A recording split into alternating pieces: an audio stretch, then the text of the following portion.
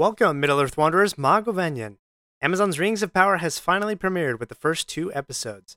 I hope that you've enjoyed them already, because there's spoilers ahead in this episode. For myself, I was entertained. I'll rate it on a 10-point scale. For context, Peter Jackson's Lord of the Rings adaptation is a 10 out of 10 for me. The Hobbit movies, on the other hand, are like a 5 out of 10. The first 2 episodes of Rings of Power I'm going to put in the middle of the previous 2. I'd say it was a 7 out of 10 so far. That said, I'm going to withhold my criticisms until the first season is over. So today I want to provide you some background, lore, and Easter eggs that I noticed in the first episode of Rings of Power.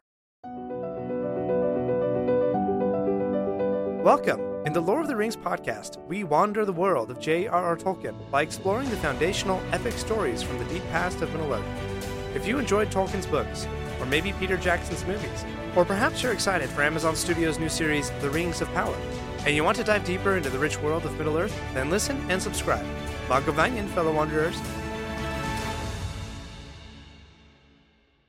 Save big on brunch for mom, all in the Kroger app.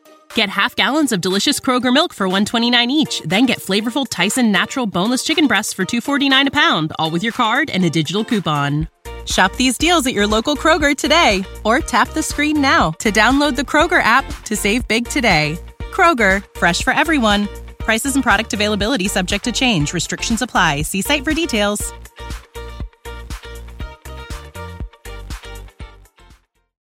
When you need mealtime inspiration, it's worth shopping Kroger, where you'll find over 30,000 mouth-watering choices that excite your inner foodie. And no matter what tasty choice you make, you'll enjoy our everyday low prices, plus extra ways to save, like digital coupons worth over $600 each week. You can also save up to $1 off per gallon at the pump with fuel points. More savings and more inspiring flavors make shopping Kroger worth it every time. Kroger, fresh for everyone. Fuel restrictions apply.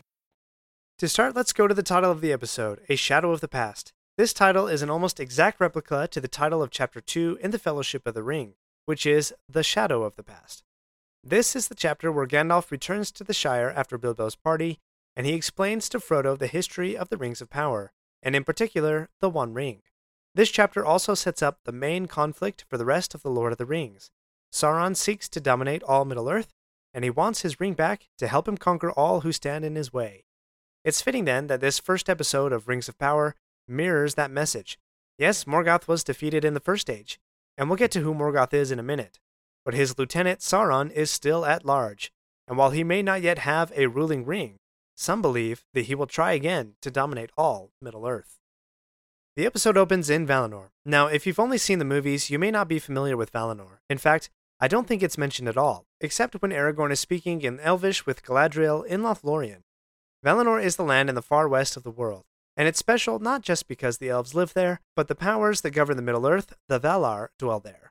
The Valar are spiritual beings who have taken physical form so that they can tend for the world under the creator god Eru Ilúvatar. In the ancient past, when the elves had first awoken, the Valar summoned them to come to Valinor. Valinor, or the Undying Lands, is where Frodo and Bilbo sailed to at the end of Return of the King. In Valinor, before the rising of the moon and the sun, the only light source were 2 trees, Telperion the Silver and Lorelin the Golden. These are the 2 trees that we see so briefly in Rings of Power. The mingling of the lights of these trees was caught in Galadriel's hair, and it is said that that's what inspired Fëanor to create the Silmarils. Whoa, we're going pretty fast here. We'll get to Fëanor and the Silmarils more in our lore breakdown of the second Rings of Power episode.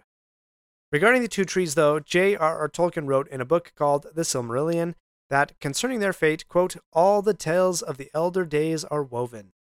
If you look closely at the dagger that Galadriel claims from her dead brother's hands, the handle is a mix of golden and silver branch-like engravings in representation of the 2 trees. We've covered these 2 trees extensively on this podcast. If you want a refresher on their creation, listen to episode 2, and if you want to hear about their destruction, listen to episode 5. And speaking of their destruction, that was primarily Morgoth's doing. In Rings of Power, we see a shadow of Morgoth in the clouds behind the trees as their light is fading. So who is Morgoth? Morgoth is a powerful being of the same origin and nature as the Valar, the powers that govern the world. Except he was the most powerful, cunning, and prideful of all the Valar. In the beginning, his name was Melkor, but after he destroyed the 2 trees and stole Fëanor's Silmarils, Feanor named him Morgoth, the Great Foe. The entire First Age of Middle-earth, and most of the stories in the Silmarillion, are the elves' attempt to war against Morgoth and reclaim the Silmarils. The First Age ended when the Valar intervened on behalf of the elves, and Morgoth was thrown down and thrust into captivity in the void outside the world. However, his evil influence would live on, as Morgoth was a master not only at physical warfare, but psychological warfare. And through lies, deception, and carefully spun half-truths, he is able to wreak havoc, chaos, and destruction throughout Middle-earth. Here's a great line from Tolkien in the Silmarillion, quote, "But he that sows lies in the end shall not lack of a harvest, and soon he may rest from toil indeed, while others reap and sow in his stead." For some key episodes about Morgoth, go listen to episodes 1, 5, 24, and 33. So if Morgoth's fall was the end of the First Age, who's the main bad guy in the Second Age of Middle-earth? Morgoth's right-hand man, his go-to guy, his most powerful and trusted servant, Sauron. Sauron is of a class of beings called the Maiar. These are semi-divine beings who serve the Valar. Sauron wasn't evil at first, as Elrond tells us in Fellowship, but he was quickly seduced to the dark by Morgoth. Sauron is featured in many tales, not the least of which is one where Elrond's great-grandmother, Luthien, totally humiliates him in the First Age. For a refresher on that story and other stories about Sauron, check out episodes 21, 22, 36, 38, 40, 41, and 45. Okay, let's jump to the Harfoots. There's a little Easter egg. When Nori is breaking into the old farm, her friend Poppy says there's 110 things that could kill us out here. Nori responds 111, if you count your worrying. 111 is the age that Bilbo celebrated with his big party in the Shire. So a little bridge between the Harfoots and their distant descendants, the Hobbits. Let's skip ahead to about 24 minutes into the Rings of Power Episode 1. We're introduced to Elrond in Lindon. Lindon is called the capital of the High Elves. Let's focus on that descriptor for a minute. High Elves. Tolkien painstakingly detailed different factions of the elves, but at the core there's two divisions. One, the elves who obey the summons of the Valar, and started on the journey from Middle-earth to Valinor to see the light of the trees. These are the High Elves, sometimes called the Eldar. And two, those elves who did not obey the Valar and were unwilling to make the journey. Now let's make it a bit more complicated. The High Elves split into three groups along the way: the Vanyar, the Noldor, and the Teleri. And there's even more splinter groups beyond that. But here's what you need to know. The Vanyar went to Valinor and stayed there. The Noldor went to Valinor, saw the light of the trees, and many returned to Middle-earth to war against Morgoth. The High Elves of Middle-earth are the Noldor. The third group, the Teleri, some went all the way to Valinor, some went halfway, and some stayed in Middle-earth entirely. Following this so far? If so, you must have a Palantir in front of you. If not, I'll link a handy-dandy chart in the show notes. In the Second Age, King Gil-galad is the High King of the Noldor, or for all intents and purposes in Middle-earth, he is the King of the High Elves in Middle-earth. Galadriel is mostly Noldor, but has family ties to the Vanyar and Teleri, and Elrond is also of the Noldor, but Celeborn, Galadriel's husband, is a Teleri. For a refresher on the Sundering of the Elves, listen to Episode 3. Circling back to Elrond, he is addressed as Herald Elrond. That gives us a clue to his status at the time, as he said in the Council of Elrond in the Fellowship of the Ring that he was the Herald of Gil-galad during the wars against Sauron at the end of the Second Age.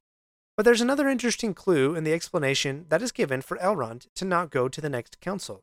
To me, the attendant seems to emphasize the word elf when she says elf lords only. Now, maybe I'm hearing things, and this is simply a confirmation of Elrond's status as a lowly herald and not yet a lofty lord. But the emphasis on elf is intriguing to me, because Elrond is half-elven. His father was the man Eärendil, and his mother was the elf Elwing. Elrond and his brother Elros are known as the Peridhil, or half-elven, because they were given a special choice from the Valar. They could choose to inherit the gifts of the elves, including immortality, or the gifts of men, including death. Elrond chose to be an elf, whereas his brother Elros chose to be a man. So, is Elrond's exclusion from the next council a snub against his parentage? Perhaps. I guess we'll see. For more on Elrond and his parents, check out episodes 31 and 49. We're not done yet. If you like this episode, please leave a review and share with your friends. And remember to subscribe if you haven't already. We'll be right back.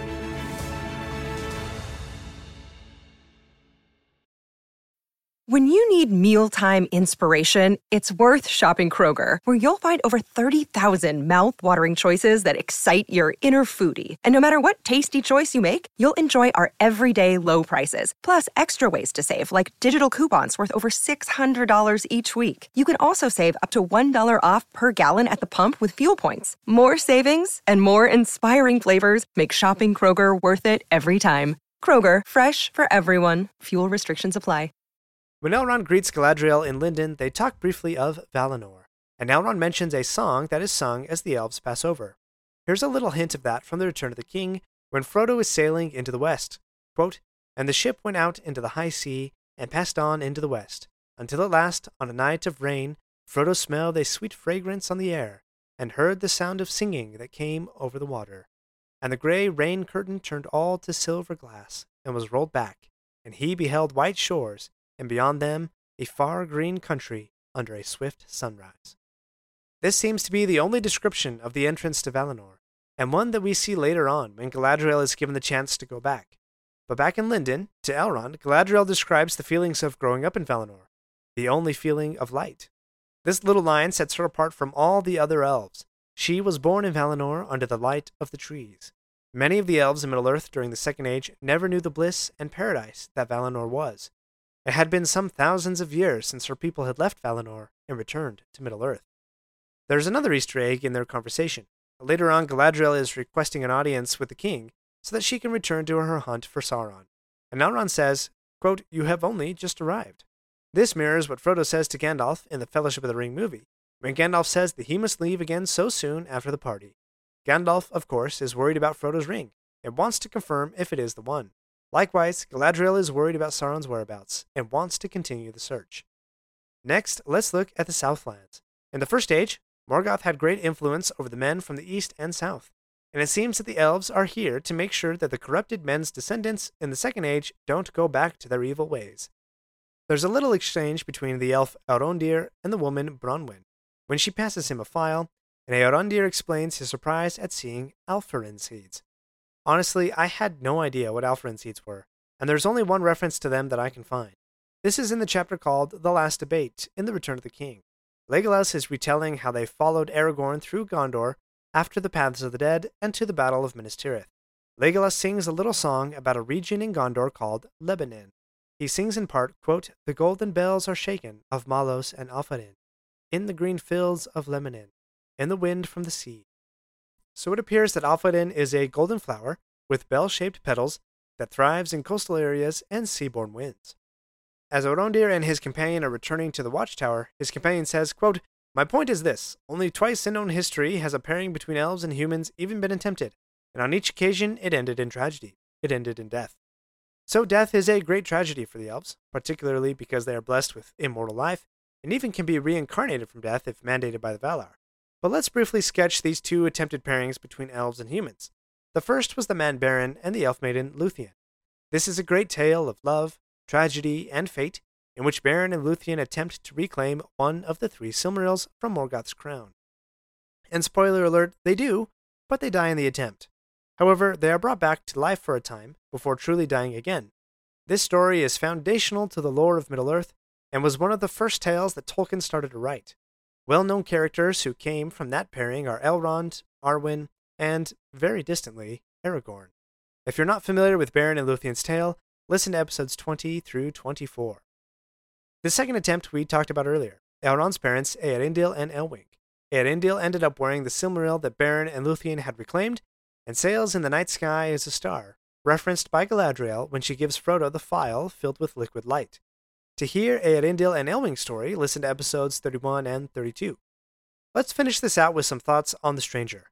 This is a mystery that I have no idea about. There are several theories circulating out there, and I'm not subscribing to any one just yet, but here's some details I think are important. First, the Stranger came via meteor, and it appears the meteor originated in Valinor. At least, it's not until the grey rain curtain of Valinor is opened that we see the meteor. Second, there's some connection with the Stranger to the Harfoots, particularly when they look into each other's eyes. We know that Gandalf was the only powerful being who really gave heed to hobbits, and Sauron totally ignored them, until they possessed his ring. But third, we can't ignore that image of a lidless, flaming eye that surrounds the Stranger, and closes out the first episode. A foreshadow of Sauron's Eye of the Third Age? Perhaps. But honestly, I'm baffled and want to know more about this stranger who has fallen into Middle-earth. So that's it. Some lore and Easter eggs from the first episode of Rings of Power. I'd like to know what questions you have or what Easter eggs I missed that you found. Send me a note on Instagram, Twitter, or email using the links in the show notes. And if you liked what you heard today, please leave a rating and review. That helps more wanderers to find this show and wander Middle-earth with us. If you feel so inclined, you can financially support this podcast by visiting my Red Circle page using the link in the show notes. Thank you so much. Join me again in a couple of days for some lore and hints from the second episode of Rings of Power.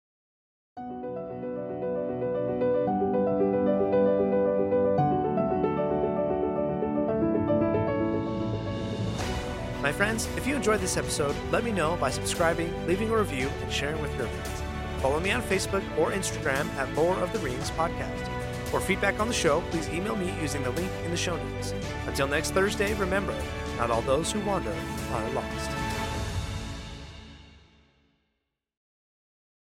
Save big money on everything for your next project at Menards. Spring is here, making it the perfect time for outdoor projects. Suncast storage sheds are an excellent solution for protecting outdoor lawn and gardening tools. They're easy to assemble, and the all-weather construction provides water resistance and UV protection. Save big on Suncast storage sheds. View our selection of Suncast products today in store and on Menards.com.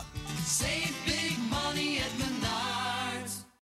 When you need mealtime inspiration, it's worth shopping Kroger, where you'll find over 30,000 mouth-watering choices that excite your inner foodie. And no matter what tasty choice you make, you'll enjoy our everyday low prices, plus extra ways to save, like digital coupons worth over $600 each week. You can also save up to $1 off per gallon at the pump with fuel points. More savings and more inspiring flavors make shopping Kroger worth it every time. Kroger, fresh for everyone. Fuel restrictions apply.